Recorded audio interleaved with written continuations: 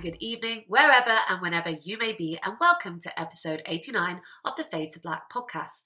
I'm Hannah Flint. I'm a mom woman. And I'm Clarice Lockgery. This week, he's making a list. He's checking it twice. David Harbour's Santa Claus is coming to town in Violent Night.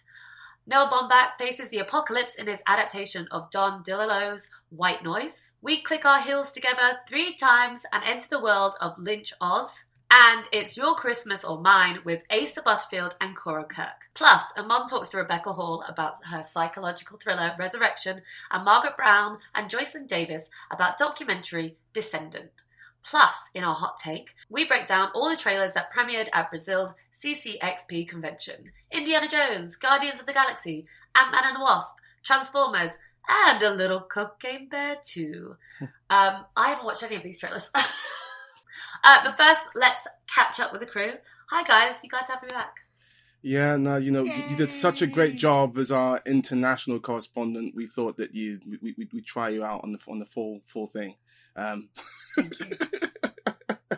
So yes, I can't even remember what I said in my little dispatch. Did I talk to you about people just getting their phones out? You did say that. Madness. Yeah, wow. That's But madness. yeah, I mean, your Instagram was very envious for those few days. You look like you're having a great time. Yeah, I promise I did see some films. You look like you were eating all of the food too. Oh my god, I was. It was just madness. It was just so good. Oh, now I'm just back to eating my boring soups. And stir fries. And falafel and halloumi wraps from Pret. How you guys been? Yeah, no, we've been good. I say we've been. I know exactly what Clarice has been up to. What have I been up to? She has changed her profile pics precisely 70,000 times over the last week because of this new app. Yeah. Would you like to tell the people what app you have fallen in love with, Clarice? It's really not interesting.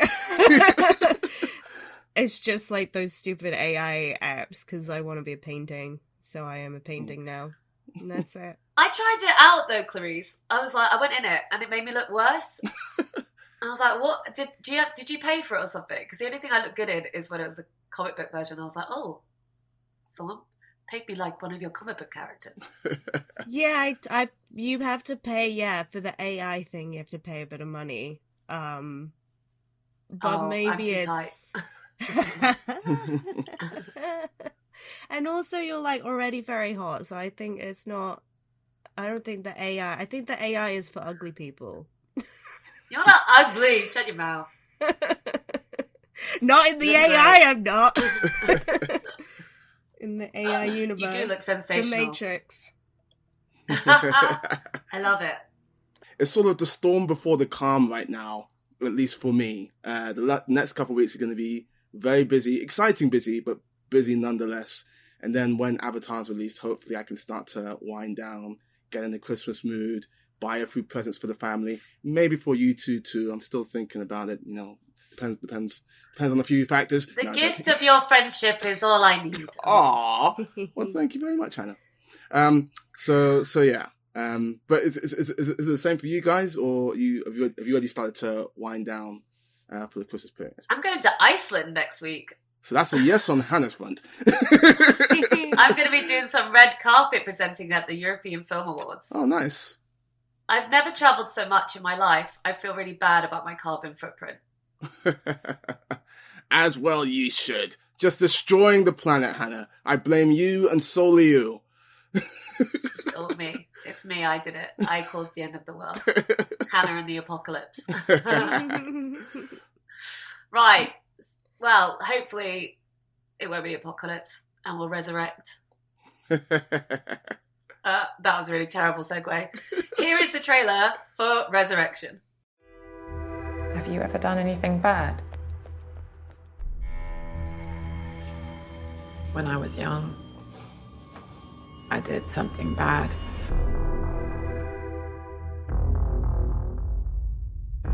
Unforgivable. There was this man, and he was handsome, charismatic, and he noticed me. But I guess I wasn't as tough as we thought.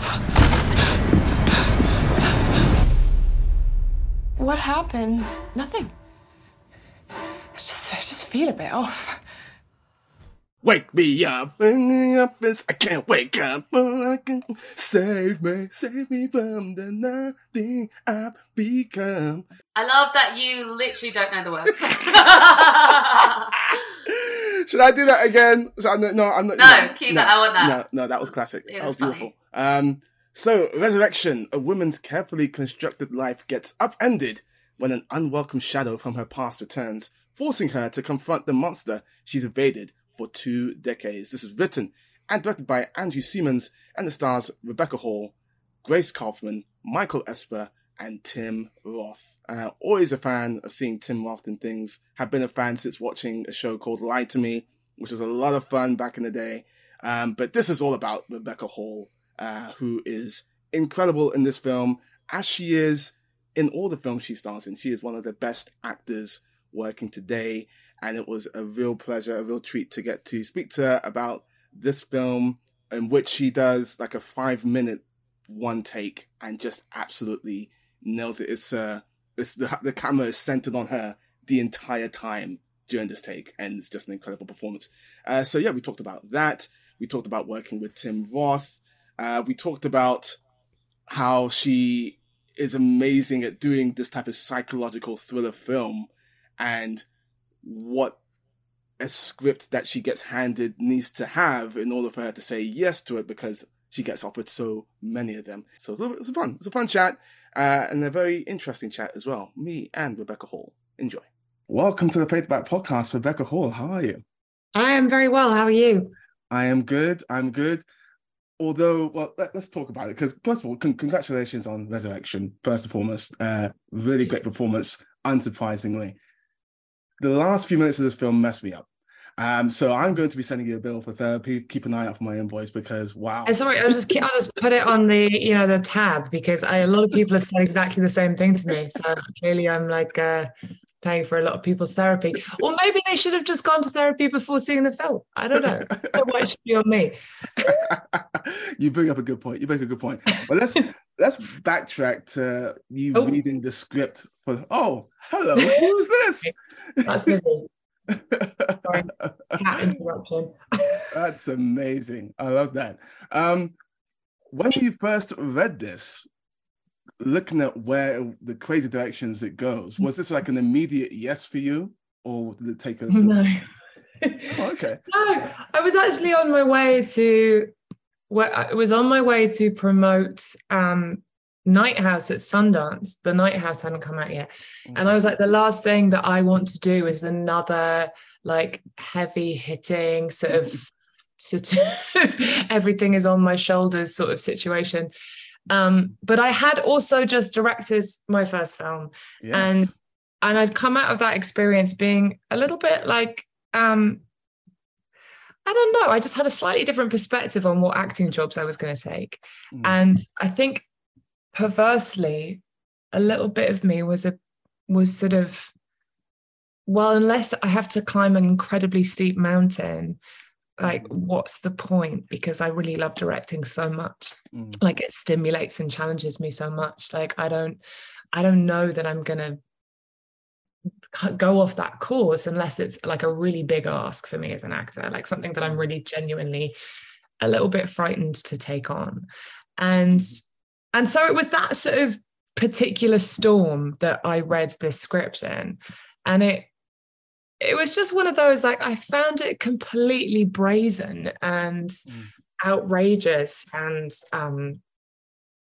just ambitious in its sort of crazy hubris, you know. And I something about that just appealed to me. And I was like, yeah, I want to see this happen, because the chance that this can actually be pulled off, that this will actually work as a movie, are actually incredibly slim. Which is I realized in retrospect, an insane reason to take a job. It was literally because I thought there's no way that this could work that I decided to do it.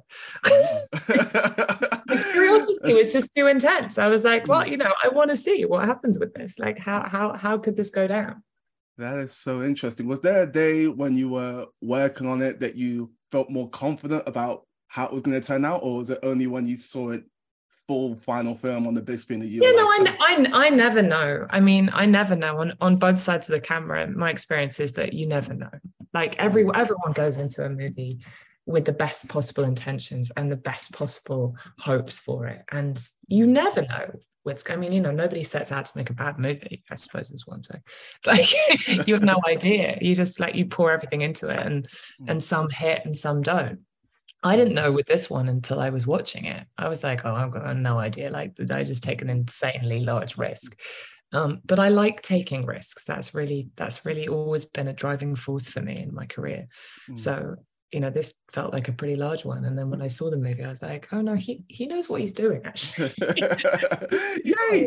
And there were moments during the shoot that I felt that as well. I never felt unsafe with Andrew as a director, for as sort of an insane idea as it was, and the big ask that he was asking of me as an actor. I always felt quite protected by him, so it was a nice environment. Sorry about Vivi, just leave me this this is only adding to the interview. This is fantastic. No need to apologize at all.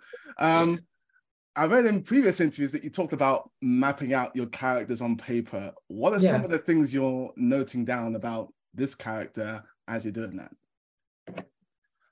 Oh, let me think. I mean, I have the map somewhere, but so I'd, be able to answer this more precisely, I guess, one day when I decide to get them all out of the drawer and actually look at them. But I'm looking forward to that day.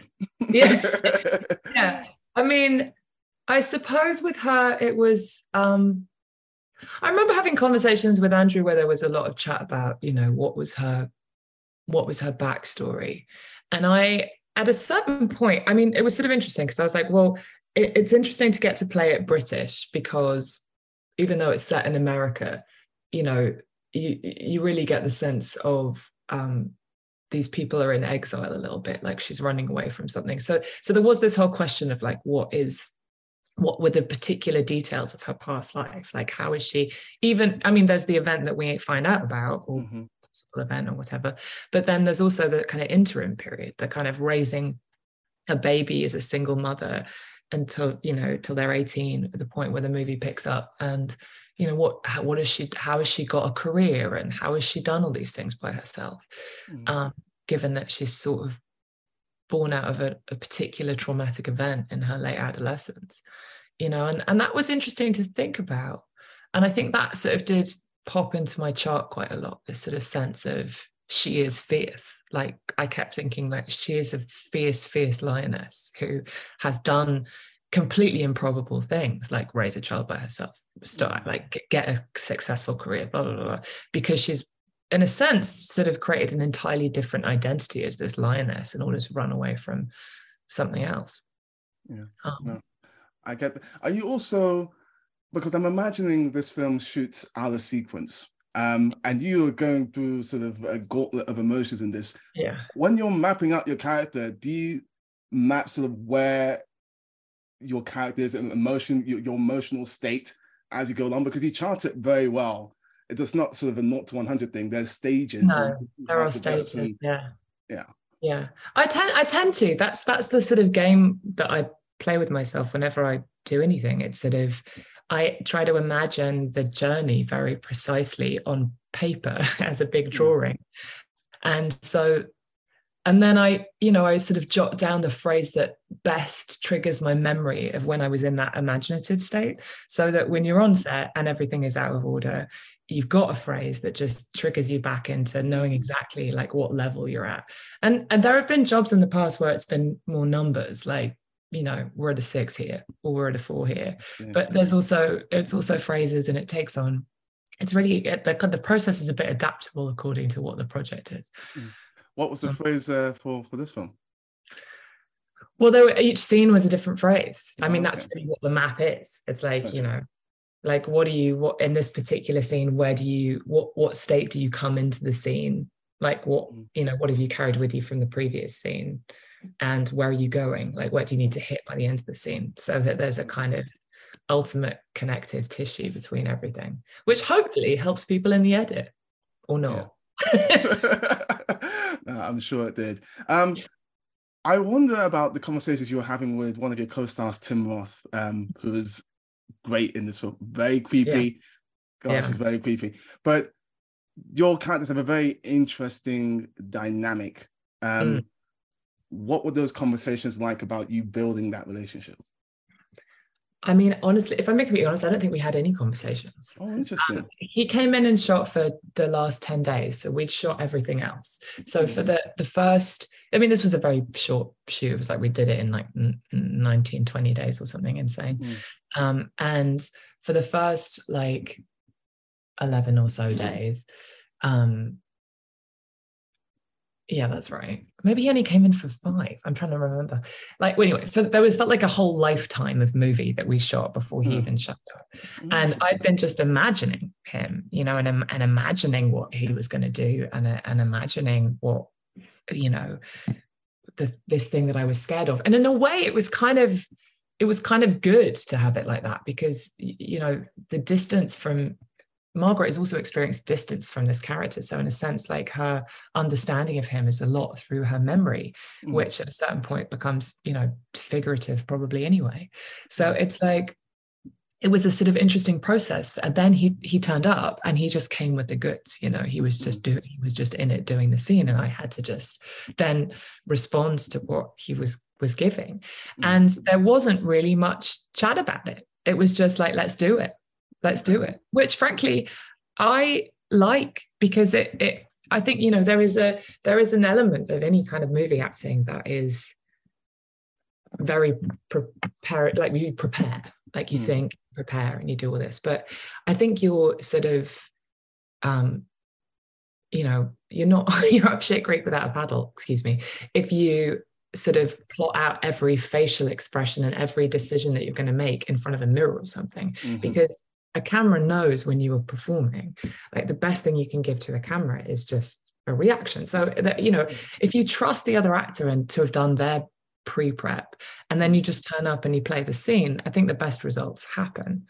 And there was a certain amount of like aftercare necessary with this one, because he's playing someone who's so abusive that it was kind of like, you know, I didn't want to live in that all the time, and I didn't want to create some sort of like weird power dynamic with him off camera. I don't really believe in that. It doesn't work for me. So, you know, in a sense, when the cameras weren't rolling, we were actually really friendly and silly with each other, just telling dumb anecdotes about stories about other jobs and giggling. And that for me was the best, because if I stay in that space as an actor, then I remember that it's play, you know, that there is an element of like this, these are overgrown playgrounds that we're in. So you've got to keep it fun. You've got to do what you have to do to keep it fun, and that's different for everyone. Yeah. A little bit of levity goes a long way, especially on a film like this. I wanted to ask about the single take monologue you have for 7 minutes, which is incredible. Is that a day that you have circled on your calendar and that you rev up toward, or is that something you like to get out of the way sort of early on in the schedule? I don't think we were working at a budget level where I had no say in when it was going to crop up in the schedule. I mean, but I do remember saying, please let me know and fix it, you know, fix it. So you're not moving, so you don't suddenly surprise me. Like, that would have been the worst case scenario, would be like, oh, we've changed some things in the schedule and actually we're shooting the 7-minute monologue this afternoon. That would have been bad.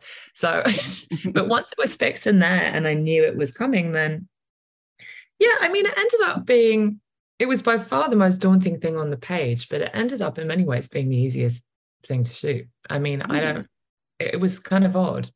There wasn't a lot of angles, you know, like he picks an angle, he shoots, you know, it was roll the camera. Okay, Rebecca, say the words. And when the 7 minutes were up, the scene was done. So, you know, I think we did 2 takes. So in essence, we were done shooting that scene after half an hour. What was the reaction when you no doubt clearly nailed it for the first time? What was the reaction on set when I nailed it for the first time? Well, you nailed it first time out, I assume. One take haul is probably what the nickname is. But what was the reaction when that happened? Yeah, I think everyone was quite surprised, actually. Really? I remember the first AD giving me a lot of like he was really nervous that day. And I remember him sort of when I arrived on set, he was like, okay, so I've really allotted 4 hours for this. So you've got time and you're going to be okay. And, we've prepped for this scene and everyone's really nervous about it. And also like Andrew was nervous about it too, because if it didn't hold on my face, he was going to have to shoot some sort of, something to cut to, some sort of dreamy, flashback sequence, which he really didn't want to have to do. So, I knew that the stakes were high, but I was trying to pretend that they weren't. Otherwise, I wouldn't have got through the day. Right. I was just like, well, I know the words, and the only thing I can do now is speak them and let whatever happens to me happen as I'm saying them, as I'm recalling it. If I just believe it and speak it, then it'll come out right. I know that you're working on budget level with this, but are you the type of actor in general who wants to do more takes even when you think you've nailed it? Or are you like, now we've got it, let's move on? No, we got it, let's move on. If you're happy, I'm happy. Like, I don't know. I don't really have like a huge amount of self-awareness of like whether I think I could always do more. If someone was like, let's do more. I've worked with those directors who are like, let's do more. This is fun. Let's do more. Give me more options. And I enjoy doing that. But if a director has a clear sense that they've got exactly what they want, then I'm like, okay, fine. I don't need to do any more. Yeah. I mean, that's fine. Yeah, I get that. It's interesting. As I was prepping for this chat, I was looking through Twitter, and there was one tweet I saw which had a few pictures of you in different roles. I think Christine, The Night House, Resurrection, and the tweet was like, should we send Rebecca Hall a fruit basket or something? Because these are traumatic roles. So what's the difference? Sure, they can send me a fruit basket. So what's the difference between, because I'm guessing you get offered a few of them because you're so good at them. What's the difference between a traumatic role that you pass on and one that earns your interest? That's a good question. I think there has to be a quality of there has to be a sort of humanity to the role. There has to be some depth to the role, because there are plenty of roles out there that I've been offered that are a little bit almost exploitative of being a victim to some sort of trauma or tragedy, and they don't really go much further than that. So like you'll be going through horror or trauma or whatever it is, and the part never really explores like the other side of that. Like, what does it do to you? Like, how do you change as a person? Like, good sides and bads, and I think the characters that I tend to gravitate to in this sort of world are the ones that exhibit more than just being frightened, or disturbed. They exhibit like they have in a sense changed or hardened or shifted because of the events or psychologies that are inside them, and they behave in ways that are at times confusing and sort of contradictory and unexpected, and that to me is human. Like, so I suppose I have to believe that these people are people and be intrigued by them. Yeah, absolutely. Just looking at your recent filmography, it's a nice mix of indies and blockbusters, which I love. What excites you most about returning to the world of Godzilla and Kong? I think you're filming now. And is there okay, just wrapped, yeah. And is there anything else on your bucket list that you want to do in the near future, aside from more directing, I presume? I mean, I love doing those. I really do. I love doing those. I was so happy to get the call. It was such a sort of, it was such a sort of pivot for me in terms of like, I have spent a couple years doing tiny indies that do rest very heavily on my shoulders. And it was nice. I mean, those movies are tremendous fun because the heavy lifting is really on the giant CGI monsters, and I get to have fun. So I mean, like, I love them, and I think those movies are fundamentally fun and entertaining, and I'm a big believer in that. Like, I love movies, all types of movies. I'm not kind of, exclusive to one genre. I think that you know, we there's a place and a need for all these kinds of things. So that is a very fulfilling kind of thing for me to do. Yeah. So yeah, I'd love to do more of that. I always want to do more of that, but I also want to do more of, I don't know. I'd like to do a comedy too. Actually, is the truth. Yeah. Yes, I applaud this. Let's give Rebecca Hall something light and fun and romantic to counteract all the heavy traumatic stuff. I've done tons of light and fun and romantic stuff as well, actually, but people have tended to forget that in the last couple of years. It's like, you know, that sort of early part of my career has completely disappeared. No, you were just this person who goes through hell. Like, I'm kind of done with doing that for a second, I think. I like that. I wanted to touch on your directing work a little bit before my time is up, because I love passing. Thank you. What did directing teach you about acting, first of all? And then thinking about all the films that you've been a part of, if you had the chance to direct one of them, which one would you pick and why? Oh, that's a fun question. I'd really offend the director by saying the answer there. Even more reason for you to say it now. No, I can't do that now. Especially since you know my motivation. Right? What was the first part of the question again? Oh, I've forgotten. What did directing teach you about acting? And did you apply any of those lessons here? I mean, I think the honest answer is I've always acted a little bit like a director, and I think I directed a little bit like an actor, and I don't really see the line quite so much.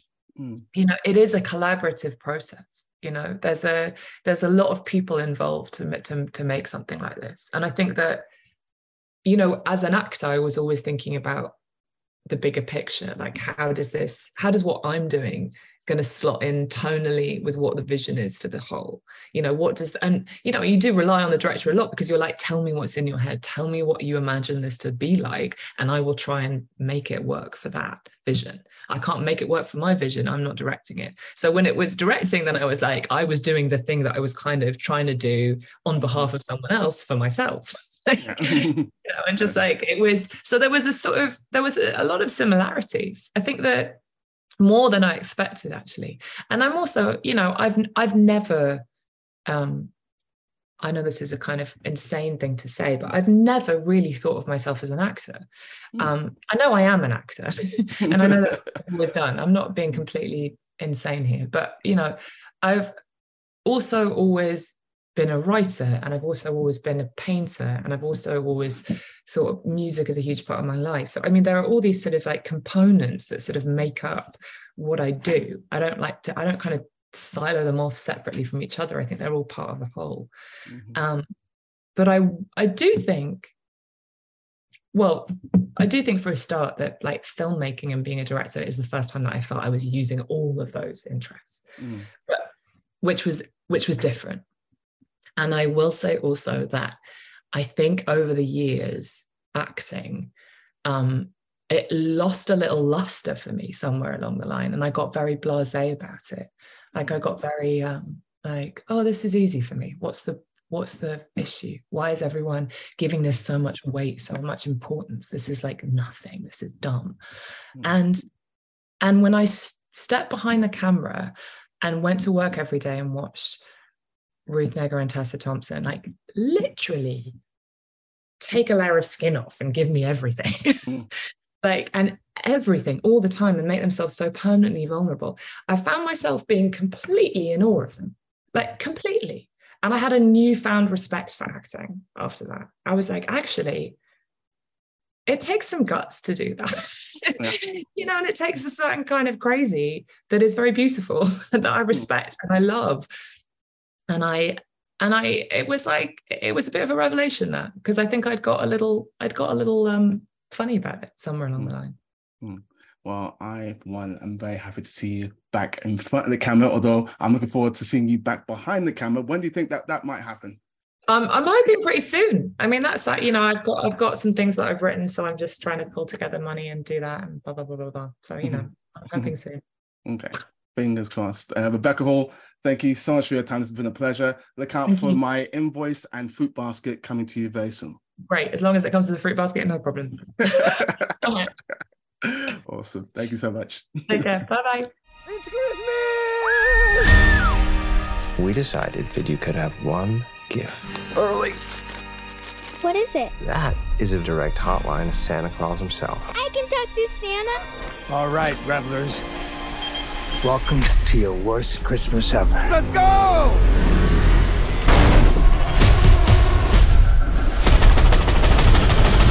You have $300 million in your personal vault. That's what I want for Christmas.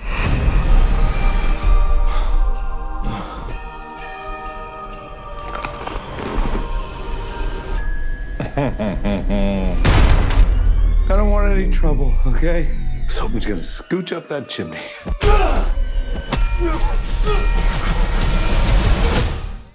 Violent night, harbor night. He will give mercenaries a fright. It's violent night. So All is not calm. all is not bright.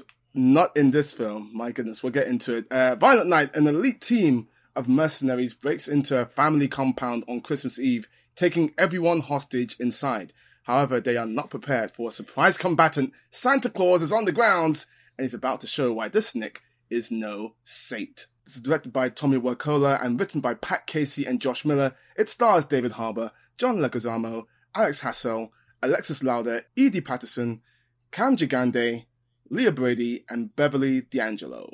So, there's been a number of Christmas movies. There's always going to be Christmas movies around this time. This one aims to differentiate itself from the pack by having Santa be an action hero. We should also mention that this is produced by 8711 Productions. They do all the John Wick movies. So let's start off with the action in this movie, of which there is an abundance of action. Did that work for you when this movie went into action mode? Hannah Flint, let's start with you. I mean, it made me chuckle all the way through. It was so gory. It was very gory. I really appreciate how they did not pull their punches on it. And I suppose that's what you kind of want with this movie, right? You want to have just like gnarly fight scenes and just very, like, there's a lot of sharp objects, a lot of impaling. Yeah. I went to the cinema and it was only like 4 of us in the cinema to see this, and it was just me and this guy behind me just cackling all the way through, like wincing. It was just like, it was great. And yeah, and it's interesting. David Harbour, like, what I really like about David Harbour, well, it's pre latest season of Stranger Things, because obviously it made sense for him to like lose weight. But I like the fact that he's like a chunky guy. And he just looks like he could actually like knock someone out. Yeah. So it was believable. It's interesting. You saw it in a cinema regular screening with 4 people. I went to the multimedia screening with a gang of critics. We were all having fun. There's a couple of really gory kills. The final kill, which I'm not going to get into any details on, it inspired cheers and laughs and all the rest of it. It was really, really fun. Clarice, I believe you saw this in the week of release screening, which is typically stuffy sort of critics who don't really react to everything. Multimedia. You saw me there. Yeah. I did. We literally had a conversation. See, that just goes to show you that I got so much other stuff. I got a bad memory at the best of times. Right now, it's just as horrible. But yeah, I mean, okay, we'll speak to that then, Clarice. You were in the multimedia with me, as I definitely, absolutely, 100% know. It was a cool vibe, right? Everyone was really having fun, and again, some of the kills inspired some really sort of great reactions. Yeah, because I mean, I have to confess, like, a lot of the Christmas movies that I like watching are the sort of schlocky horrors, like Black Christmas, Silent Night, Deadly Night. I even like a little bit of Gremlins, and this was quite Gremlins-ish. I will say, like, in comparison to that legacy of, like, Christmas violence, I kind of think Violent Night is actually, you know, kind of a little bit tame in compared to what it's trying to be like. But I think that works because it's more, you know, it's more mainstream and it's for a bigger, wider audience. And I think, you know, there's a lot of kills that are carefully concealed by darkness. Yeah. Quite tasteful. But I really enjoyed it. It was so much fun. And I think, Christmas, because Christmas is like such a high contrast of emotions, because it's very stressful and magical. And I think what's great about these sorts of movies is that it captures the full breadth of that, because it's like the violence, but also the little girl is so sweet, played by Leah Brady. She feels like she's out of Miracle on 34th Street. She's adorable. Yeah, she is adorable. I only have one issue with the action before we get on to the Leah Brady of it all. There you go. Had to put in at least one there. When you have a machine gun and you're a bad guy, what you need to do is fire bullets from that machine gun, not attempt to run up to the guy you're attempting to gun down and melee him with the machine gun. And there's a couple of instances, more than a couple of instances, where it felt like that happened, and I was noticing it actively as I was watching it. And I'm like, dude, what are you doing? So that was a little bit frustrating at times and decreased my enjoyment of various action scenes. But only a little bit, because on the whole, I did enjoy it. Is that not how you use your machine gun? No, it is not. But the Leah Brady Santa connection is really, really sweet. And for me, it reminded me of David Harbour in Stranger Things because of how protective he was of those kids in that show. And they bring that into the dynamic here in a really cool way. Yeah. I actually think that they're the only decent characters in it that I 100%. really enjoyed. Yes. Because I think, as much as I had fun with this movie, it's kind of like ridiculous that we're supposed to empathize with a super rich family who seem to don't get any consequences for being just awful. Mm-hmm. And I felt like that was kind of weird. Also, it was I was looking at the dad. I was like, who is that guy? I'm like, oh, he was in Macbeth. He's like the guy, the one. I was like, oh wow. Yeah, it was like, those characters. I mean, there was a few laughs, and Cam Gigante playing like the actor was quite funny, but it just didn't hold up the rest of it. So in a way, you're kind of relying so much on that like Santa little kid relationship to kind of keep it going. Otherwise, they're all I just don't really care about them, and I just feel like, I don't know. It felt like, well, I mean, die. Yeah. Why are we saving them? Just save the kid. Yeah. Chris, what were your thoughts on that? Yeah, I guess I didn't mind it too much because the overarching tone of the film is very cynical, so I don't think it's like justifying those characters. It's kind of everyone's a bit of a shithead in this movie, apart from the little girl. So it sort of works on that level. I thought Edie Patterson, who's playing like the really kiss-ass sister trying to get all the money from her mom, was really funny. But yeah, it's not... it ranks pretty low on the Eat the Rich canon from this year in terms of social messaging. But I thought it was fun. And David Harbour, I love him. Before we move on, we've got to talk a little bit about The Mercenaries, led by John Leguizamo, who is giving you all the Christmas puns and then some. At times for me, it's trying a little bit too hard for the Christmas puns, but when they land, they are quite funny. What did you think of his performance in particular and his band of not-so-merry men? I don't think it was his best work. I kind of felt like he phoned it in a bit, to be honest. He wasn't nearly as menacing or as nasty or as we've seen him in other things. Do you know what I mean? I don't know. I feel like he was just there for the paycheck. Snow said the sloth.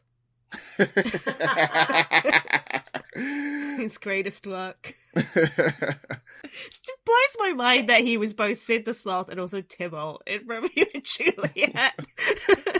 That's what you call range right there. I know, range. He's very talented. I love him. Yeah. And he's Bruno. We don't talk about Bruno. He is also Bruno. He is also Bruno. Can I also point out something that didn't hold up? Like, you got annoyed about that, the machine guns. There's a bit in it where they're trying to find a phone to call the police, and it's like, do mobile phones not exist? When there's a scene where it's like he doesn't even look for a mobile phone. You're like, Santa, I'm pretty sure someone's asked you for a cell phone. It just seemed like one of those things where it's like it was like a plot hole in a thing. It's like, oh wait, that doesn't hold up. Same with your machine gun things. Yeah. Maybe he doesn't know how to use it because he's sent out. Because if we know the presents just come out of the magic bag, so maybe he's vaguely aware. But he knows how to use a walkie-talkie. And he knows how to use it like a landline. Because how's he got to talk to the elves? He's got to have a walkie-talkie for communication purposes. But see, it's clear to me that Clarice believes that Santa exists, and I'm not going to burst that bubble. So that's fine. I want to believe that this Santa exists. Berserker Santa, 100%. And on that note, it's time for our screen, stream, or skip recommendations on Violent Night. Hannah. Screen. I thought I had loads of fun. Clarice. Yeah, Hot Murder Santa. I'm down. Screen. Let's go. Oh my god, when he had his bun out, when he had his hair up in a bun and his like hair was falling down, I was like, oh, sexy Santa. When he kept being like Santa baby. He was murdering one of the mercenaries, being like, you've been naughty, and I'm like, oh, Santa. Uh-oh. This has unlocked something. Shockingly, I did not share these feelings as I was watching Violent Night. Sorry, you can't appreciate a good David Harbour. I appreciate a good David Harbour performance. I just wasn't maybe reacting to it in the way that you girls clearly were. But that's fine. I think on the... If we're talking strictly about the quality of the movie, it's a stream. But knowing how much fun I had watching it, where the crowd was really up for it, if you do find that environment, then absolutely screen for this film. You will have some fun. From A White Christmas to White Noise. Here is White Noise. Trailer time.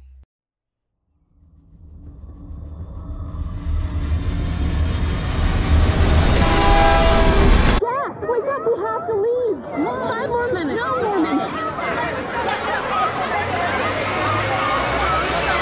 Okay, roll film. Would you like that, a protein? That stuff causes cancer in laboratory animals, in case you didn't know. Either I chew gum or I smoke. What are these children, yours? That's mine from Wives 1 and 3. There's Babette's from Husband 2. Wilder is ours. We're each other's fourth. Life is good, Jack. I hope it lasts forever.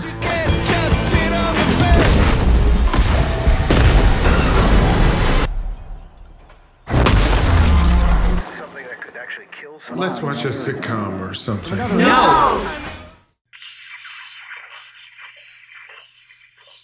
No, that's not your white noise app to sleep to. It's me. White Noise dramatizes a contemporary American family's attempts to deal with the mundane conflicts of everyday life while grappling with the universal mysteries of love, death, and a possibility of happiness in an uncertain world as a toxic event threatens their very existence. Written and directed by Noah Baumbach, based on a novel by Don DeLillo, it stars Adam Driver, Greta Gerwig, Raffi Cassidy, Andre Benjamin, Jodie Turner-Smith, and Don Cheadle. Okay, so I suppose in the canon of Baumbach, Clarice, how does this sit? Does it feel like one of his movies? It felt a bit different than what I'm used to. Yes and no, I would say, because I think this is a very sincere, and I've just started reading White Noise. I'd never read it before.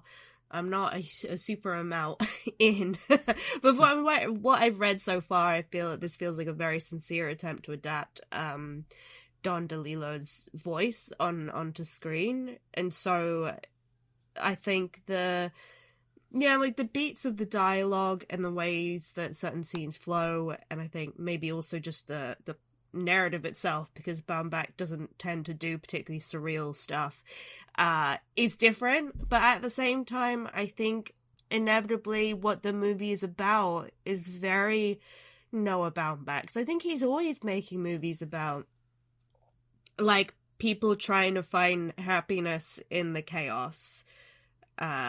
Just usually it's about, you know, millennials in New York.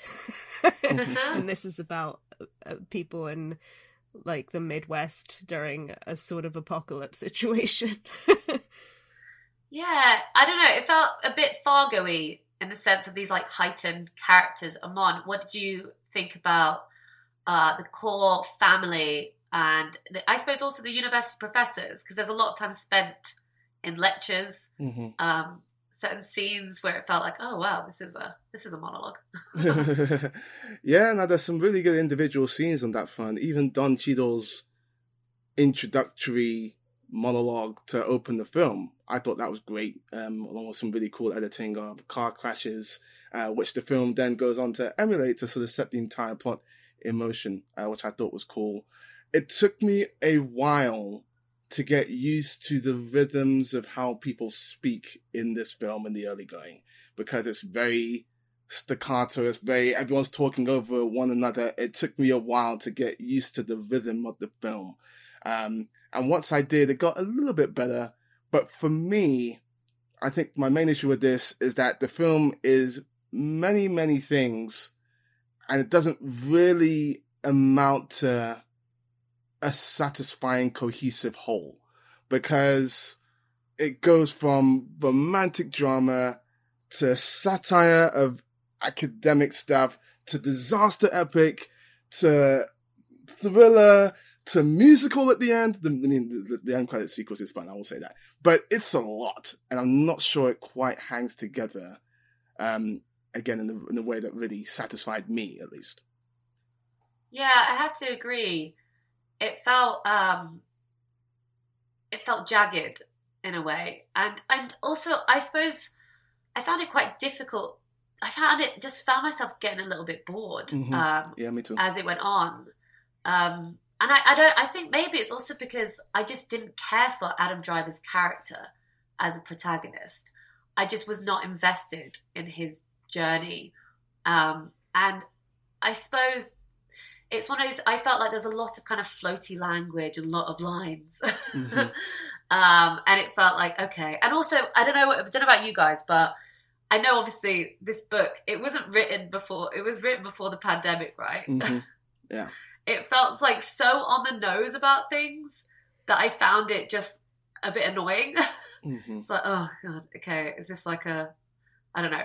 I mean, again, I haven't read the book. So Clarice, maybe you reading it now? Yes, I haven't gotten that far in, but I really love this, and I think you're both right. It's very, like, Don DeLillo has a very precise way of writing, and I think I really do admire Baumbach for kind of putting his own voice aside and saying, I'm going to try and capture this voice, and that voice is not going to be for everybody, but I don't know, I kind of enjoy that slightly stilted pattern of speaking. I mean, I love Yorgos Lanthimos, so, you know, I like when people don't kind of talk how they do normally. I think it's not that. I think it's more the dialogue, the actual words that they're saying, like the phrases they were saying. It just didn't feel, it felt, they felt like lines of dialogue rather than actual words that would have come out of someone's mouth, right? So that's what I felt. It felt a bit artificial. Yeah, which I know it's artifice, of course, but yeah, which I think is why it's like it is definitely either you buy into it or you don't, because this is kind of a universe where people, I think, as well, are quite matter of fact about their own psyches. Like, people seem to understand themselves quite well, because there's that whole speech that Greta Gerwig gives that is so beautiful, but it's very like, you know, it's like everyone in this movie is their own therapist. Yeah. Because they sort of just understand what's happening, which just is not, you know, doesn't happen in real life, but that's what I liked about it. And it felt like people, I think the shifting of the tones is quite jarring, but at the same time, musical, disaster movie, romance, it all links back to these very like American ideas of American cinema. So it did work for me. I liked this a lot, but it is weird. I will give it that. It kind of reminded me a bit of like an Inherent Vice. You know, where it's kind of like it's I don't know, big swing, I suppose. Supporting characters. I mean, I did like Joni Turner-Smith. I kind of wish she was in there more. Yeah, me too. I really liked Don Cheadle's performance. I thought that was great. I thought Danny Elfman's score was very versatile and nimble, as it has to be with a film that has so many different things going on. But yeah, I mean, I haven't read the book, and maybe Clarice, you'll be able to speak to this better once you finish reading the book, but I have heard that this was deemed unfilmable. And, you know, I appreciate Noah Baumbach for giving us a big swing, but it's not my favorite of his. My favorite of Baumbach is still Marriage Story. And yeah, I don't see myself rewatching this anytime soon. I thought the kids were really good. I mean, Rafe Cassidy from that masterpiece known as Vox Lux. I love her. She's always great. And the other kids are played by Alessandra Nivola in Emily Mortimer's real life kids. Really good. Yeah. But I don't remember their names, but their last names are Nivola. You're their godparent, right? You and your good friend Alessandra Nivola. Yeah, he often tweets about showing tweets to his kids, and I'm like, I hope he's not showing my tweets to his kids. That is definitely happening. Oh no. Don't let anything get back to Noah. Tell Noah Baumbach I love him. I think, to be fair, I think if it wasn't the actors who were doing it, I probably would enjoy it less. I definitely think Adam Driver once again proven himself to be like gold star, high class, god tier acting. I think it's just the character, him as the central character was just, I don't know. I just didn't quite click with him. Just got on my nerves. Yeah, it just got on my nerves a lot. But okay, anything else anyone wanted to add to White Noise? I liked Greta Gerwig's wig. It's a good wig. She had a great wig. Great solid wigs, solid wig work. Really good. And wig you know, work. if you watch, and Adam Driver has a wig guy. If you go back to my House of Gucci interview with him for MTV, he talks about his wig guy. So I wonder if you got this same wig guy on White Noise. We'll have to wait until the next time I interview him to find out. Okay, let's do this. So this is out in cinemas, but it's also coming to Netflix on December 30th. So it's a screen, stream, or skip. Clarice. Screen, but I love Noah Baumbach, so I might be biased in this. Higher tolerance. Amon? I'm going to say stream. I wasn't a huge fan of this, but not so much that I'm going to say dismiss it entirely. And I'm going to say skip. Well, there you go. Not my cup of tea. Not my cup of tea at all. Okay. No, hold on. You just interviewed Spike Lee. You can't say not my cup of tea like that. Do that again. Not my cup of tea. There you go. There you go. I mean, I'm doing an impression of Spike Lee, doing an impression of an English person. Okay. Right, so from the apocalyptic world of Noah Baumbach to the magical, mysterious world of Lynch / Oz. I do see the story of The Wizard of Oz as the story of David Lynch himself becoming a filmmaker.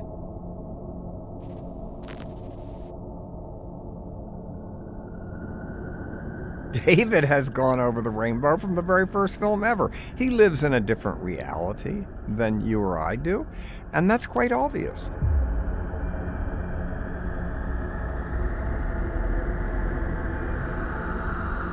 Why would Lynch be that absorbed with The Wizard of Oz? Did he watch The Wizard of Oz on a perfect day at the perfect time as a child, and it sort of baked into his subconscious? Somewhere over the rainbow. Beautiful song. Lynch. That's it. That's all we're getting. That's what we're getting. That's what I like to leave the people wanting more. Do it as Judy Garland. Or you guys could just continue to take over and I'll listen. I'm happy with that. Lynch /Oz focuses on the enduring influence of Victor Fleming's 1935 film The Wizard of Oz in David Lynch's cinema. A collection of visual essays, 6 critics and filmmakers give their perspective on the relationship between Lynch and Oz. Participants include Karyn Kusama, John Waters, and Amy Nicholson, and the result is 6 fresh perspectives, 6 new ways to consider how influence and inspiration affect the creative process. Lynch /Oz was directed by Alexandra O'Philippe and edited by David Lawrence. I'm going to start with the editing of it all, actually, especially when it comes to a film like this, which is, as we just said, a collection of visual essays. Because I think good editing can either keep the energy of that, or if it's done not well, sort of the film sort of sinks a little bit. So how does the editing hold up, considering it has all that to pack in? Clarisse, let's start with you. I loved this because I thought the choices of clips were very smart. Because I don't really know the process of how they went about writing the scripts for the narration, because some of them kind of feel like the John Waters one feels like he's just talking. Doesn't really feel like he wrote himself an essay. It just feels like he's chatting, and obviously he's fascinating because it's fucking John Waters. But then, through the editing process, there's a really careful approach to mixing kind of parallels between both Wizard of Oz and, scenes in Lynch's work, but also in other films across the entire breadth of cinema history. And it does a really beautiful job of just constantly contextualizing everything to say that and I think this comes out a lot in what the directors are talking about specifically, that the relationship that Lynch has with Wizard of Oz is representative of something so much more. It's it's really representative of how cinema is constantly feeding into itself, and all directors are just sort of a compilation of their influences. So I thought it's fantastic. And also I love that they used really random clips. I forgot that he did the ice bucket challenge. Because the other day I found my own ice bucket challenge video, and I was like, why the fuck did I do that? And then I was like, oh, probably because David Lynch did it, and because I want to be like him. So I probably copied him. But yeah, I thought that was really funny. And they showed him with his Woody Woodpeckers, which is my favorite thing on the planet. I will say though, I think the difficulty is that some of the clips felt repetitive. So they would, if each individual director or critic is talking about, same scenes or same moments, sometimes I was rewatching the same clip from Wizard of Oz, or rewatching the same scene from one of Lynch's movies. Specifically the one from Mulholland Drive where the guy's at the cashier counter, the guy who's what's the character's the Winky's name? Diner scene with the diner scene, and that was kind of, so sometimes it felt a little bit repetitive, and I suppose that the nature of you're kind of going on what the author of the video essay is going with, but those moments, I think, I think it edited well, but again, sometimes repeating the same images did get a little boring at moments. Okay. I will say, I think this would have been better if they'd been individually released as episodes. I think that would have been really nice if this was a mini TV series. I get it's not really the director's style, but you are right that because they're always kind of circling around the same ideas in different ways, and if they'd been a way to kind of lop everything off so you didn't have to watch all of them, you can kind of dip in and out as you wanted. It's interesting what you guys are saying about the selection of clips. What about the selection of talking heads? Because I recognize a few of the names here. Kusama, John Waters, Amy Nicholson, really great critic. What did they add to this film, and what are their perspectives like? Did you find them intriguing? Did you find them interesting or boring? No, they're really good. I mean, I know their stuff, right? And it's also interesting when you have John Waters, who is kind of his history of Lynch, also kind of similar affection for Wizard of Oz. I mean, one of the things what I really enjoyed was, as someone who loves to learn about cinema as much as writing about it, it was really interesting to notice the the references and the nods to Wizard of Oz and learn about certain things that I might not have got or not have recognised, you know. And I think Karyn Kusama's video essay was really, really well done. I love Karyn Kusama because obviously Jennifer's Body, and what she else done recently? She did Destroyer, she did Girl Fight as well. So it was really interesting hearing her, especially as, you know, the kind of personal anecdotes as well they offered. She served David Lynch once. Oh wow. Yeah. And I love this is that every description I read as someone who's met David Lynch, it always makes a point of talking about how handsome he is. Yeah, he is. He was super hot when he was younger. He's got great hair. Still is, though. Still is. Is there anything else about the film that you would like to say? I am obsessed with David Lynch, and so I know a lot about the Oz connections already. So I feel like the bits of the video essays where they were linking things, I was like, okay, I feel like I kind of already know this. But yeah, as Hannah said, what I found most interesting was like David Lowery's in it. He has one of the visual essays, and he's talking about his own films. He's talking about like Pete's Dragon, which I love, Pete's Dragon. And talking about kind of the lessons of what he's learned through both Wizard of Oz and Lynch's work, like how he actually brings them to his own work. It's interesting, he's talking a lot about Peter Pan because he's making that Peter Pan movie, isn't he? So it's like, I could tell that that's the mental space that he's in right now. He's clearly writing that Peter Pan movie, that Disney Wendy and Peter or whatever it's going to be called. So he was clearly like trying to work out what his screenplay was going to be through thinking about David Lynch and Wizard of Oz. So I'm very excited now to see what that movie's going to be like, and if there are going to be any Lynch influences in it. I feel like no, but it'd be cool if there was. I'm not a Lynchian scholar like Clarice is, so definitely I think for me, he's kind of dipped in and out of his work. You know, things I didn't even notice about, like the curtain, the frequent use of the curtain use, and how that links back to the behind the curtain, the Wizard of Oz pulling it back, and how frequent he uses it with people singing in front of the curtain as well. There's so many little bits, even with John Waters, like seeing how Divine and his characters were also riffing off like the Wicked Witch. You know, I thought it was all these little things that I was like, oh, that's actually so cool. That's so interesting to know. I really felt like I learned a lot from it. It felt like one of those things where it's both, I don't know, educational, but also entertaining, and also kind of makes you want to go back and watch all these movies. Okay. I am sufficiently intrigued by your words on Lynch/Oz. And now it's time for our screen, stream, or skip recommendations. Clarice.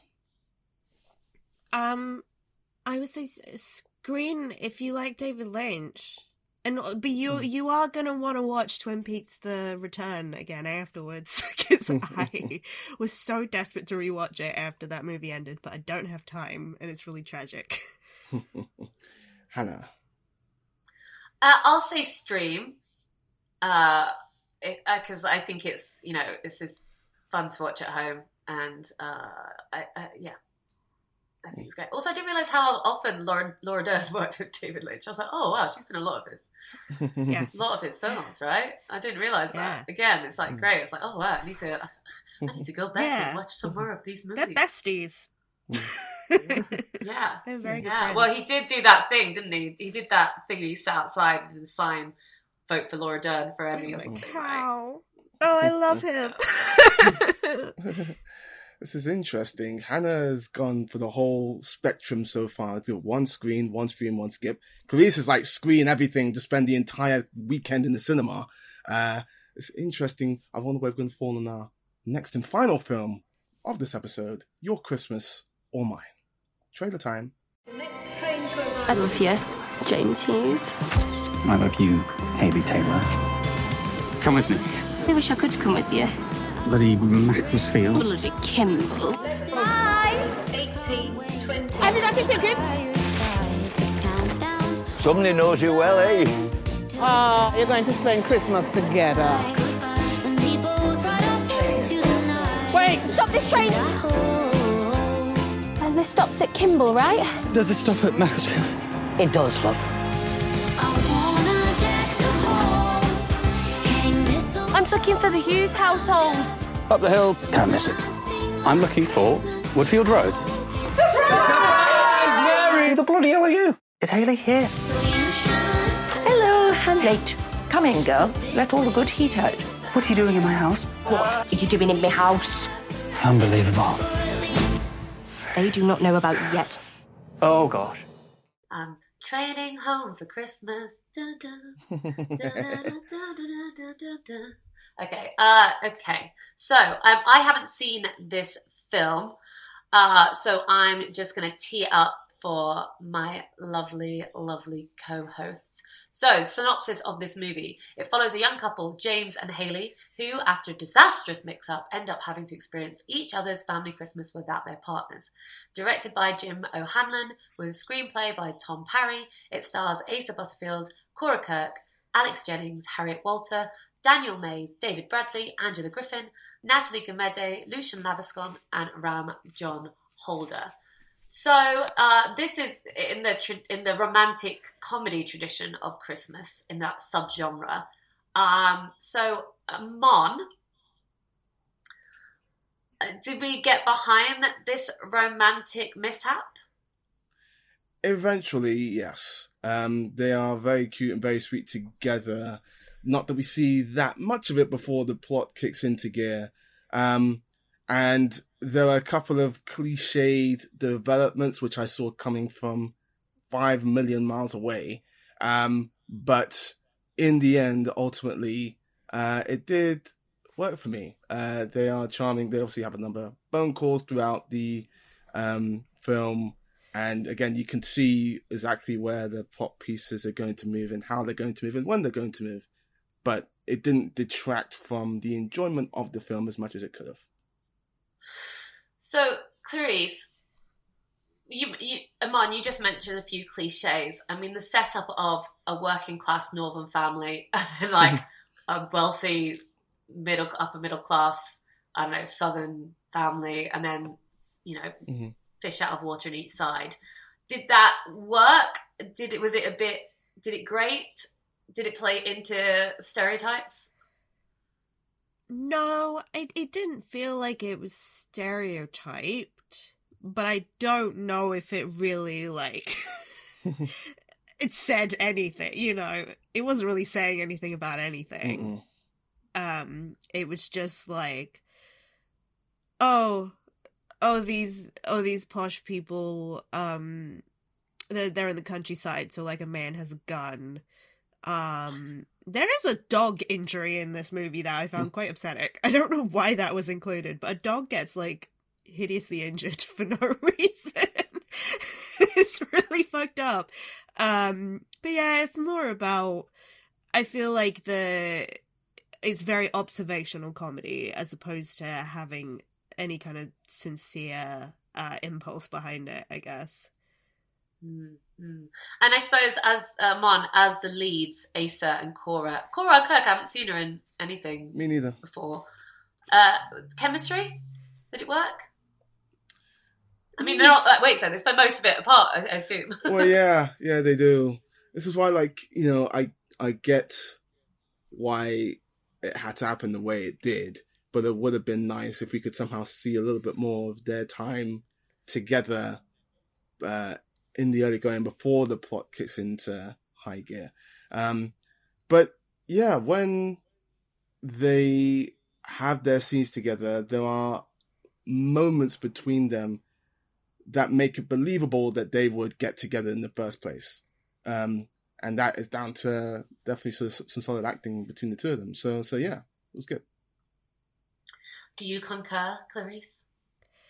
Yeah, I think the thing that sold this movie to me, it was the acting. I think the entire cast are great, and especially the two of them. But this is like one of those Christmas movies where I guess it's not really a spoiler to say, everybody's got a secret, and then they have to resolve their secrets, and have like one of those Christmas movies where there's like tension, and then they have one scene where they talk about like the sad thing that happened to them, and then everything is fine after, and it's just so unrealistic. It's so unrealistic, but it's also so expected in this kind of genre that I feel like I can't really like knock it too much, because that's how Christmas movies work. You come in with lots of like baggage, and then you talk about it for 5 minutes, and then everything in your life is solved, and fuck therapists, we don't need them.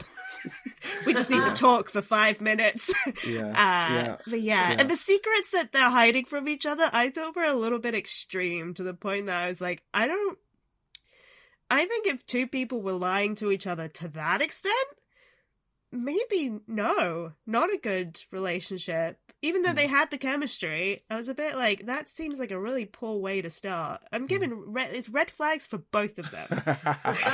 That's very true. It's interesting to talk about this film in relation to another Christmas film I just watched this week, The Noel Diary, which does... I thought you were going to say Violet Night. The Noel Diary, which is, again, the backbone of it is the relationship between these two people who find each other. And in the end, that film ultimately sort of, subscribes to convention and does like big romantic gestures and all of it. But for the vast majority of that film, it's played organically and naturally in terms of how the relationship develops and how that chemistry develops. And I feel like this film could have stood to have a little bit more of that style of filmmaking. That being said, you talked about the acting before. I think we have to give a special shout out to Daniel Mays, who I thought was really, really good in this film. Funny. And then when he has the one emotional speak, of which Clarice speaks of, he nails it. It's good. So this is a stream or skip scenario. Amon, their Christmas or none? Their Christmas. I'm going to say stream. It's a fun time. Clarice? I'm going to say stream, because I think it's very a Christmas movie. But usually, the quality of those can vary dramatically, and I feel like this is definitely on the upper end of Christmas movies. So stream. There we go. There we have it. Well, that is the end of our review section. But, guys, we have a bonus interview. But before Amon gets into it, here is a trailer for Descendant. From birth, my daddy, he always wanted us to be able to talk to our people. Because you have this type of history, your ancestors going to always talk to you.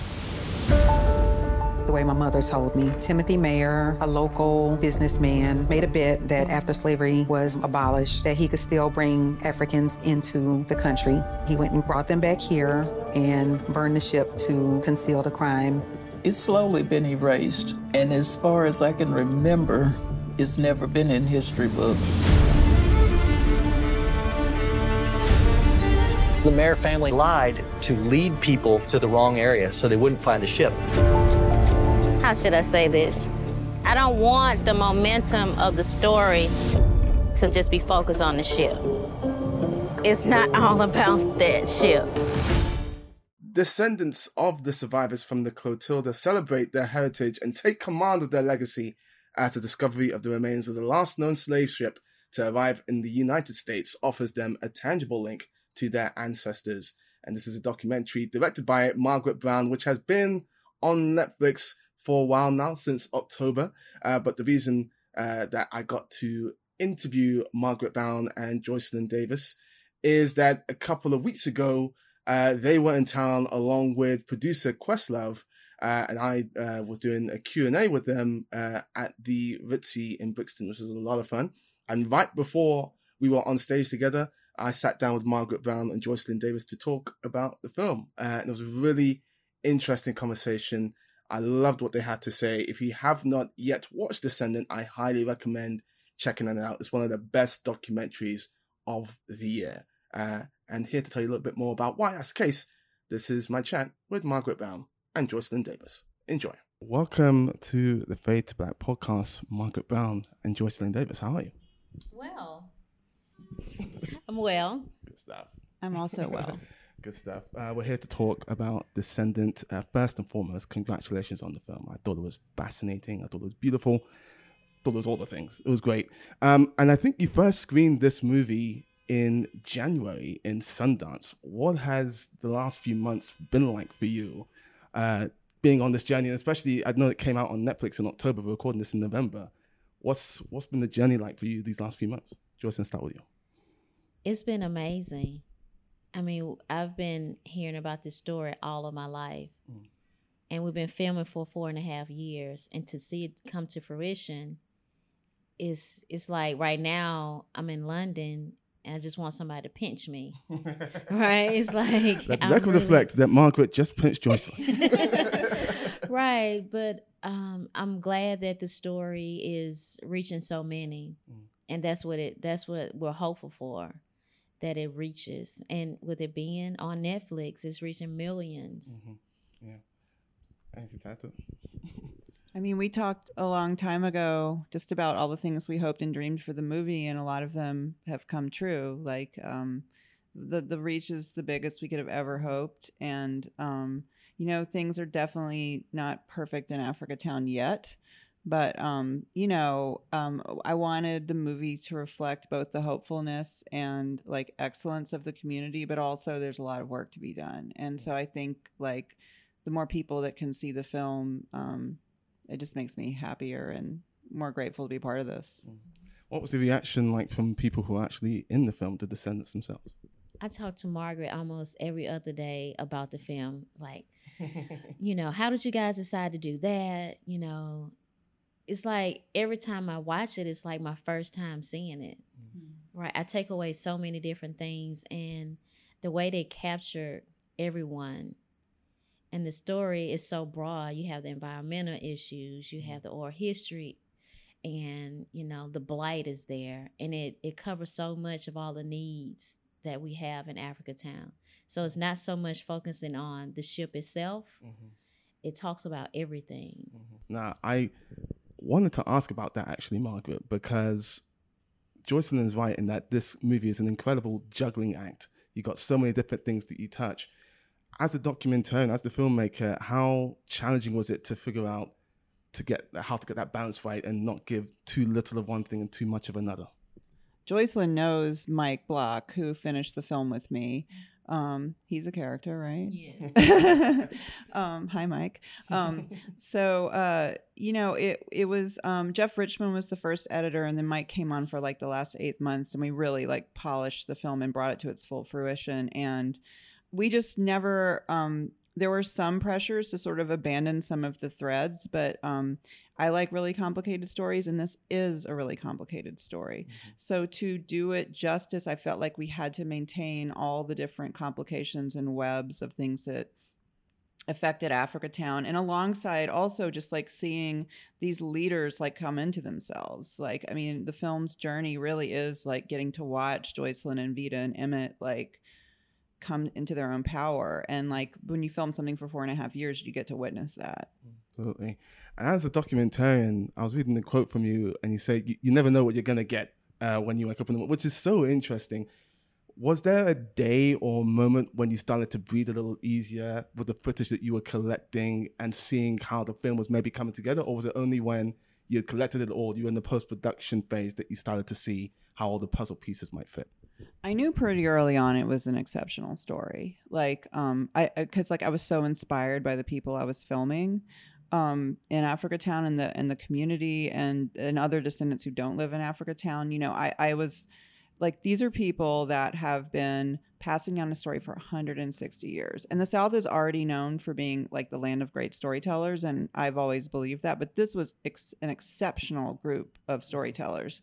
So when you know, when Joycelyn says in the film, it's not about that ship, I believe that like as well, because I was like, oh my God, like everyone in this community is so good at like, they're all so magnetic, you know? And so it was very, I kind of knew that, oh my God, this is like, and the whole crew knew. We were always talking about the movie as we were making it. We were always like, we are witnessing a living history, and we were witnessing something very special. It's very palpable. So yeah, we kind of knew. Yeah. What was the responsibility that you felt, Joycelyn, in bringing this story to life the way? this film has? To tell my truth, right?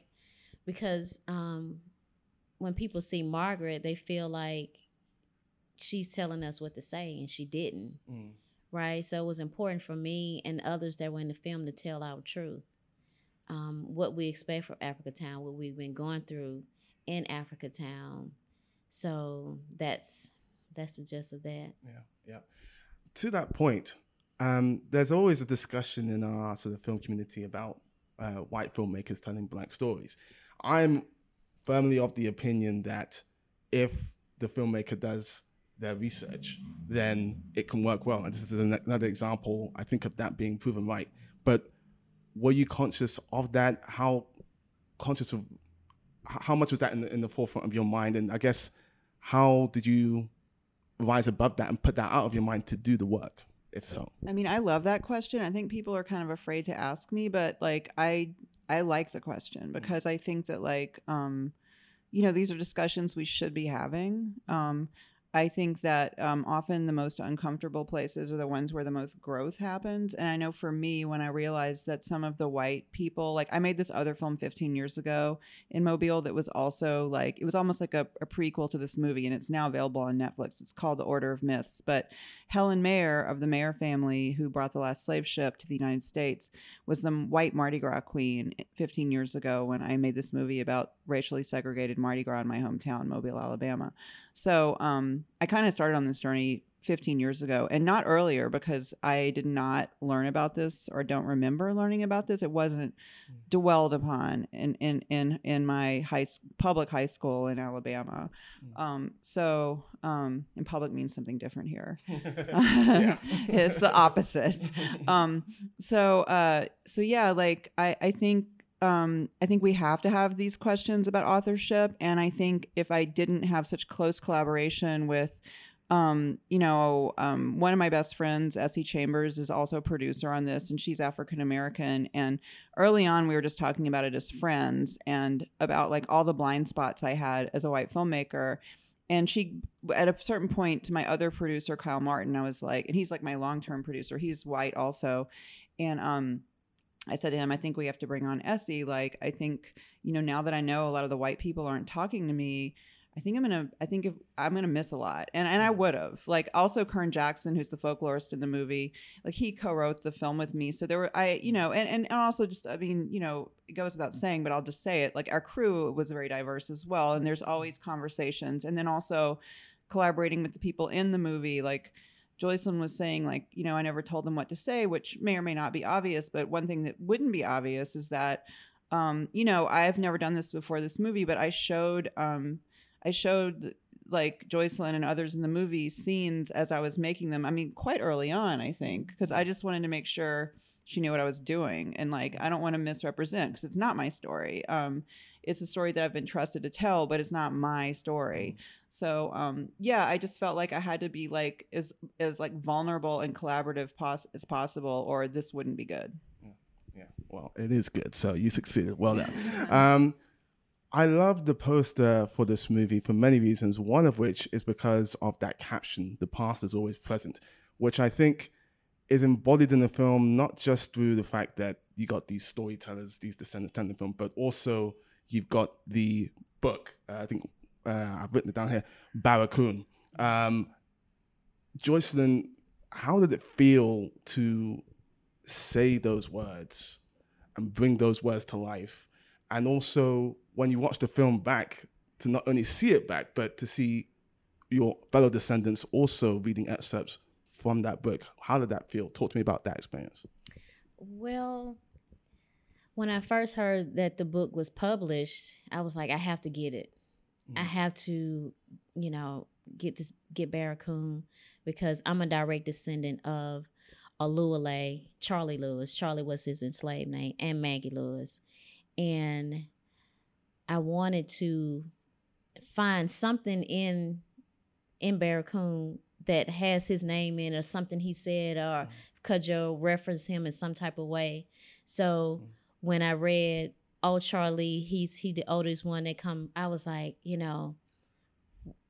I just felt something just then.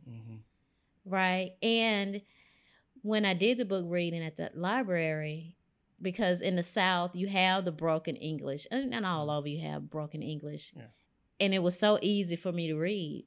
Some people, when they read, it's like, how do what? Like, I know people who speak this way, so it was great. But then, you know, there are other books that are written on the Africatown / Clotilda story. I had to plug that in. Dr. Natalie Robertson, Dr. Sylvia Ann Dewell, Ben Raines, Historic Sketches of the South. So I always like to tell people about the other books that are written. There's also Africantown by Charles Walters and Irene Latham. So it was great. I just saying something about Charlie, which was his enslaved name, just gave me, I had that feeling, that close connection to my ancestor. I love that. The film does a really good job of making it clear that proof of the Clotilda is wanted, but it's not needed. And I love that. And I know that you go on a journey throughout the course of this film. When you got that knowledge that the Clotilda had been found, what was the immediate aftermath for you? What were those next few hours like? So the Clotilda was rediscovered. So it's always been there.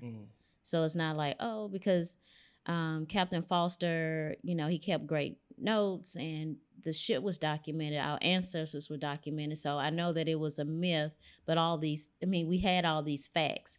But some people wanted that vessel, they wanted to know exactly.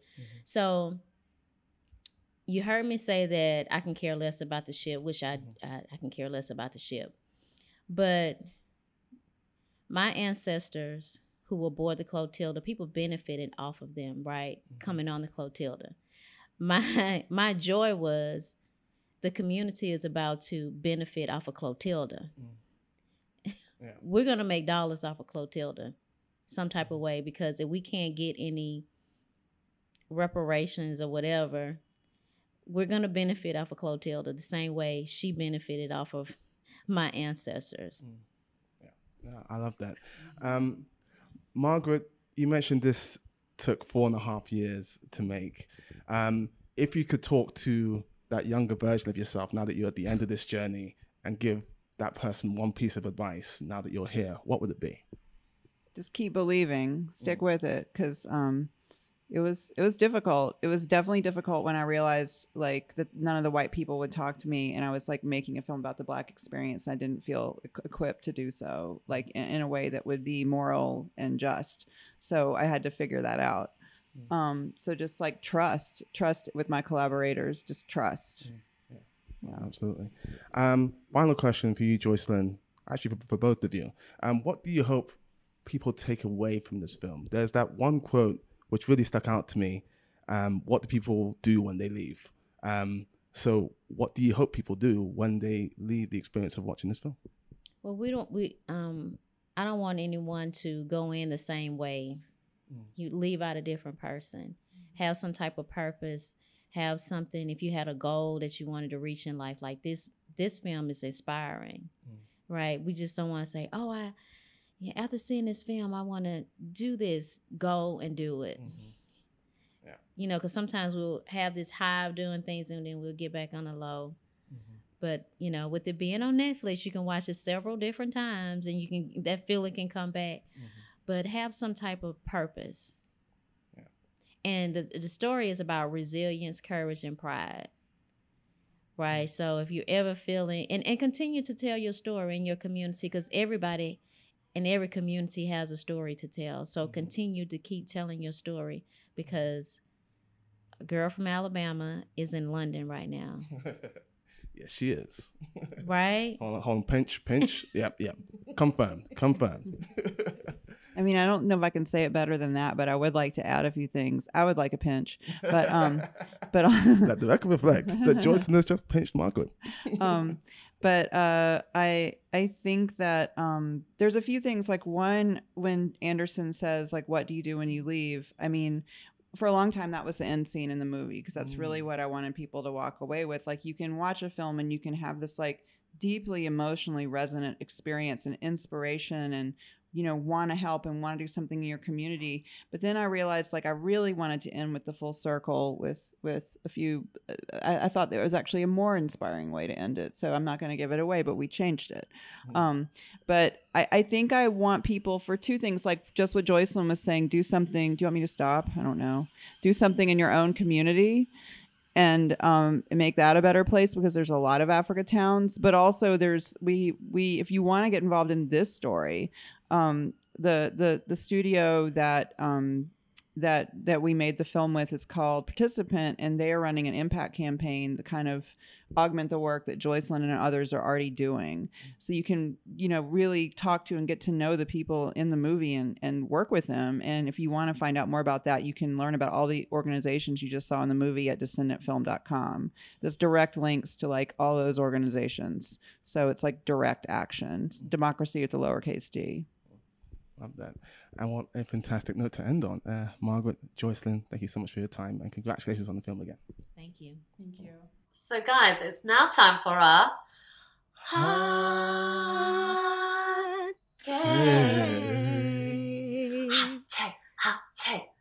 take. Okay, so guys, this is going to be very upsetting for all you listeners. I will not be having any hot takes. What? Because I have not done the reading.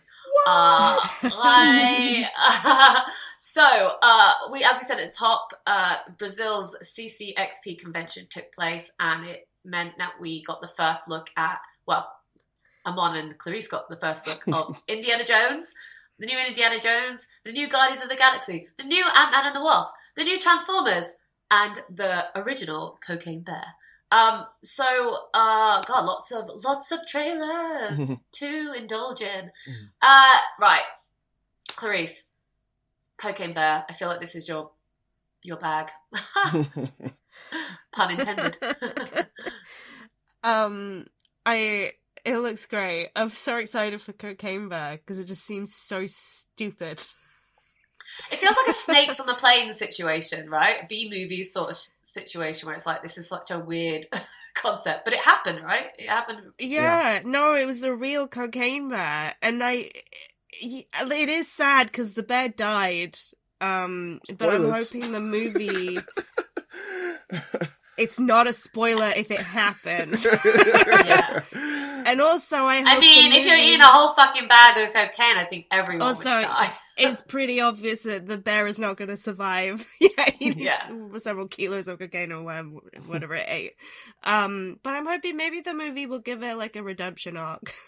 It will survive and become a drug lord. Oh, that would be a twist. Can I just say, I'm absolutely shocked at what has just transpired.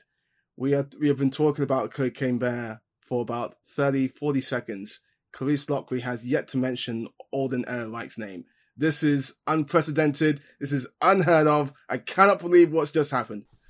Because you were going to do that. Put me on blast. But yes. I thought the Cocaine Bear was that impressive in the trailer that you had to have it at the top. It's like, Alden, but Cocaine Bear. But I will say, this delivery of the line, the bear, it fucking did cocaine, is so good. I want to already give him the Oscar for it. It's fantastic. Oh my gosh. So I'm very, okay, Amon. Yeah. Let's go to you, Marvel Corner. What are we saying? How's it going? How are our kids doing? It's good. Well, I say it's good. This trailer made me very worried for the fate of Rocket Raccoon, a character who I have grown to love, and it feels like they are setting him up for potentially dying, which would be very emotional. Bradley Cooper's contract has ended. But I'm done. This trailer was really, really good. It did all the things that a Guardian trailer typically does, which is, one, introduce me to a song that I'd never heard before, but is really, really cool. James Gunn always does that with his trailers, and I do appreciate him for it. Two, it delivered on the humor. There's a really cool, funny bit where Drax throws a ball at a kid, and then it comes right back into camera. Then I think something gets thrown at Quill, and then it gets thrown at Drax, which was very funny. I enjoyed that. It gave you the feels, as I say, the emotion of it all. Not only, it's so interesting. in addition to the Guardians of the Galaxy Holiday Special, which did some really cool things with Mantis, just this snippet of this trailer makes it feel to me how much closer the Guardians unit has become. I don't think I've ever heard Rocket call Quill Pete before, but the way he says it and the delivery of that line just underlines how close these guys have gotten since. Well, I think Thor: Love and Thunder pretty much established that, where it's like where Pete Quill does that speech, and then he's like looking at his crew, and then like Thor's doing the sideways, and he's like trying to look past it. I wish this was a visual podcast. But yeah, and then me going sideways and hitting my head. Let the record reflect that Hannah was drifting her head like Thor does in Thor: Love and Thunder. And then finally, you know what I mean. They know. The listeners know. And then finally, and most excitingly, it delivered the call, because it slowly builds and builds, and then Groot says, "We are Groot." And then we get like a 4-second shot of Groot, Rocket, and Quill firing all of the weapons at the same time. I would like to see that full sequence immediately, because that looked extremely cool. So yeah, I'm here for it. I have a question about who's the Otter. Is that Rocket's girlfriend? Who's that? I'm very interested in the Otter. Yeah. I assume it's someone else, because I was watching the Guardians of the Galaxy animated series. Okay. And I assume it's basically, I mean, I don't know. Does the Otter talk? Again, No, I'm like, they just not in this hug. trailer. But I thought maybe it was like a romantic interest for Rocket. Cause so the same Rocket size. is part of like he was like tested on, right? And I think there was an episode where there was like loads of animals that were tested on, and they became like sentient, anthropomorphic animals. So I wonder if that's the case. They're really going to dig into Rocket's story in this film, which, is going to be interesting. We got a shot of, what's his face? Golden Dude. Adam Warlock, Will Thank Poulter. you. Yeah. Will Poulter. Yeah. Hey. It's Will Poulter, but he's got like a diamond in his forehead. It's not really just looks like Will Poulter. So yeah, that was interesting. And obviously the villain of this is the High Evolutionary, played by Chukwudi Iwuji, who was also in Peacemaker fairly recently. So yeah, I'm excited for it. What about Kang? Kang will be looming everywhere in Phase 5. I can predict Kang might show up in some form or fashion in pretty much every MCU film for the foreseeable. Yeah, man, I just want Kang to throw his dick about and like show these guys what's what. Jonathan Majors, like, come through. Yeah. Kang no, honestly, means business. I mean, well, that's a nice segue to Ant-Man and the Wasp, because they gave us a little trailer. The most of the trailer was like Ant-Man's journey up until now. But the final sort of 30 seconds or so were fresh footage from Ant-Man and the Wasp, and it ends with Kang telling Scott Lang, "You're out of your league," which is 1,000,000% correct. And I love that for this film and for this franchise, because it's nice to watch as the Ant-Man films are. When it comes to stakes compared to other MCU films, it's very, very low down. And part of that is the appeal of it. I get it. But to see Ant-Man and the Wasp and his family going up against somebody who was so far out of their league, and to be honest, out of everyone's league in terms of, out of the vast majority of Heroes League in the MCU right now, it's going to be interesting to see what happens. Don't underestimate my second favorite Marvel franchise, solo franchise. I love the Ant-Man franchise so much. Second to Thor. Actually, maybe I like Ant-Man more now. We'll see. Quantumania will have to be the decider, really. I love it. It's so like. What? So you prefer the Ant-Man and Thor franchise over the Black Panther franchise? I said, what's my favorite? Do I think one's better? Like, you know what I mean? Greatest and favorite. Like, okay. I find it favorite because I like the sense of humor of it. Okay. I think it's funnier. Like, Black Panther isn't as funny. Right? I think that's fair to say. I will accept that. You may stay. Great. Agreed. We've reached an impasse. Dun da da da, dun da da, dun da da da, dun da da da da. So, Indy, can he run around at this point? Is he running? Well, that's like the interesting thing. One of the interesting things about this trailer, they are going to de-age Indy. I think the first 30 minutes of this film are going to be sort of in the past with a de-aged Indy. And this is a small sample size, but it looks really good. off of this trailer. I was very impressed by that. Man, Harrison Ford was super hot back in the day, so I'll happily take that CGI. Yeah, no, it looks really good. And, you know, on the list of things guaranteed to put a smile on a modern woman's face, John Williams' Indiana Jones theme is very high up on that list. It's just so brilliant. It's timeless, and it gets put to good effect here. And yeah, my excitement for this film is slowly rising with this trailer and the latest issue of Empire magazine, which has Indiana Jones on the cover. It's a really good cover feature. You should all read it. There's some really interesting... I feel like Indy's going to go out on a high. And that's really, really cool. Harrison Ford's last indie film, John Williams' last time scoring Indiana Jones. There's a lot of lasts associated with this.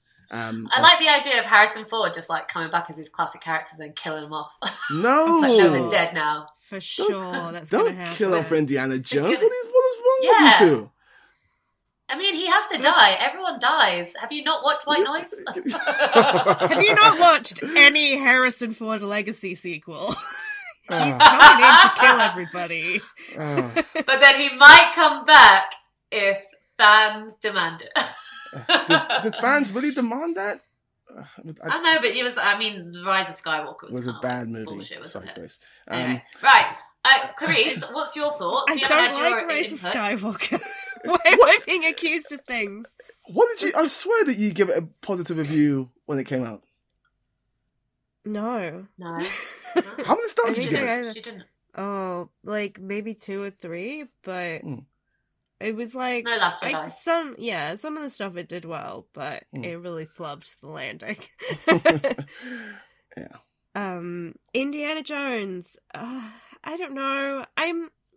The trailer didn't really convince me of anything because I gotta be honest, like the joy of Indiana Jones for me growing up was all the practical stunts and like everything felt so grounded, and him running away from the giant boulder. This looked very CGI and like almost too big in scale. I think like Indiana Jones worked because, you know, it was always just him running away from something. And this looked almost like a Bond movie. Like there's so many explosions going off and car chase and crazy things where there's like leaving behind mass destruction in their wake. Yeah. I have to say, I am not. I feel nothing. Damn. For this. Yeah. Wow. I love it. I love Indiana Jones, but I just after the Kingdom of the Crystal Skulls, it kind of made me realize, oh no, this was a product of its time that really worked. Really, it was at that time, and I feel like trying to apply like modern day kind of action to the Indiana Jones, I feel takes away the kind of the rugged ragtag nature of it as a film. I don't know. Yeah, and also I don't really know why we need to have Salah back because it's just not good to have again like white guy playing an Egyptian character in 2020. Oh, is he back? He's back. Unfortunately, he's like the opening scene. You're like, oh, for fuck's sake! Hey, oh God's sake! He was like, no one's like, oh my God, where the fuck is Salah?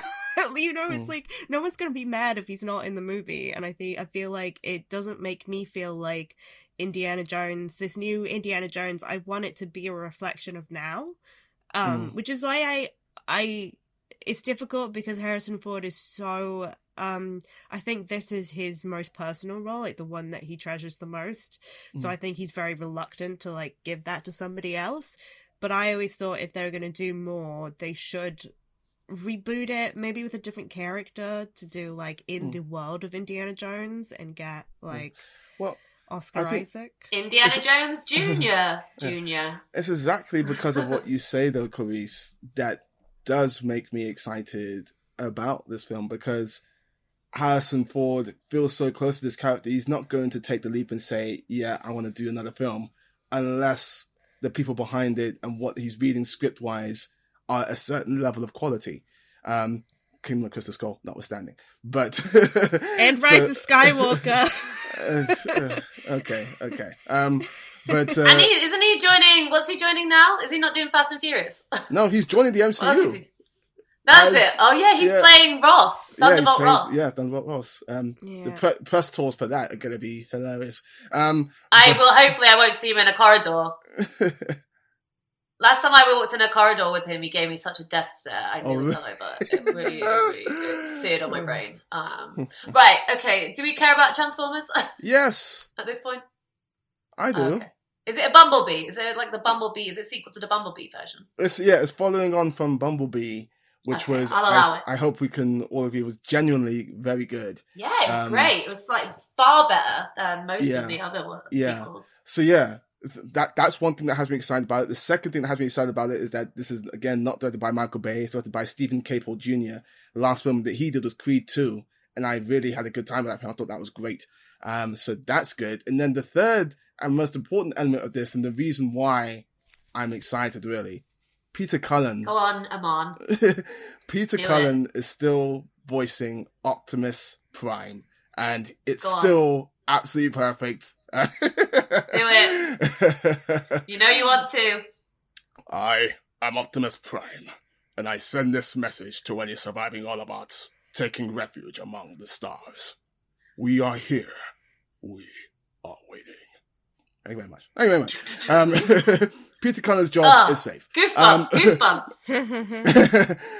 But yeah, I think he's just so incredible. The gravitas is phenomenal. I watched this trailer on my new TV yesterday. When Peter Cullen's voice came on, my new subwoofer, it was put through its paces because the bass was there. But yeah, he is on my Mount Rushmore of voice acting, along with the great and recent departed Kevin Conroy. I put Mark Hamill on there, and I'd probably put James Earl Jones on there as well, because Darth Vader and Mufasa, legendary. But yeah, Peter Cullen is just perfect for that character. Anytime somebody else voices Optimus Prime, it just doesn't feel right. And it feels like they're doing a Peter Cullen impression because he was so definitive in that role. That is what the goal is whenever anybody voices Optimus Prime now. So it's fantastic. And I gotta say, the final 15 seconds or so of this trailer, where it's Autobots and Maximals, which are sort of like the beast mode variations of the good guys. They got a gorilla Maximal, who's called Optimus Maximal, who's voiced by Ron Perlman in this film. And they are facing off against the Predacons and the Decepticons. And the final 15 seconds of the trailer, basically there's two armies colliding.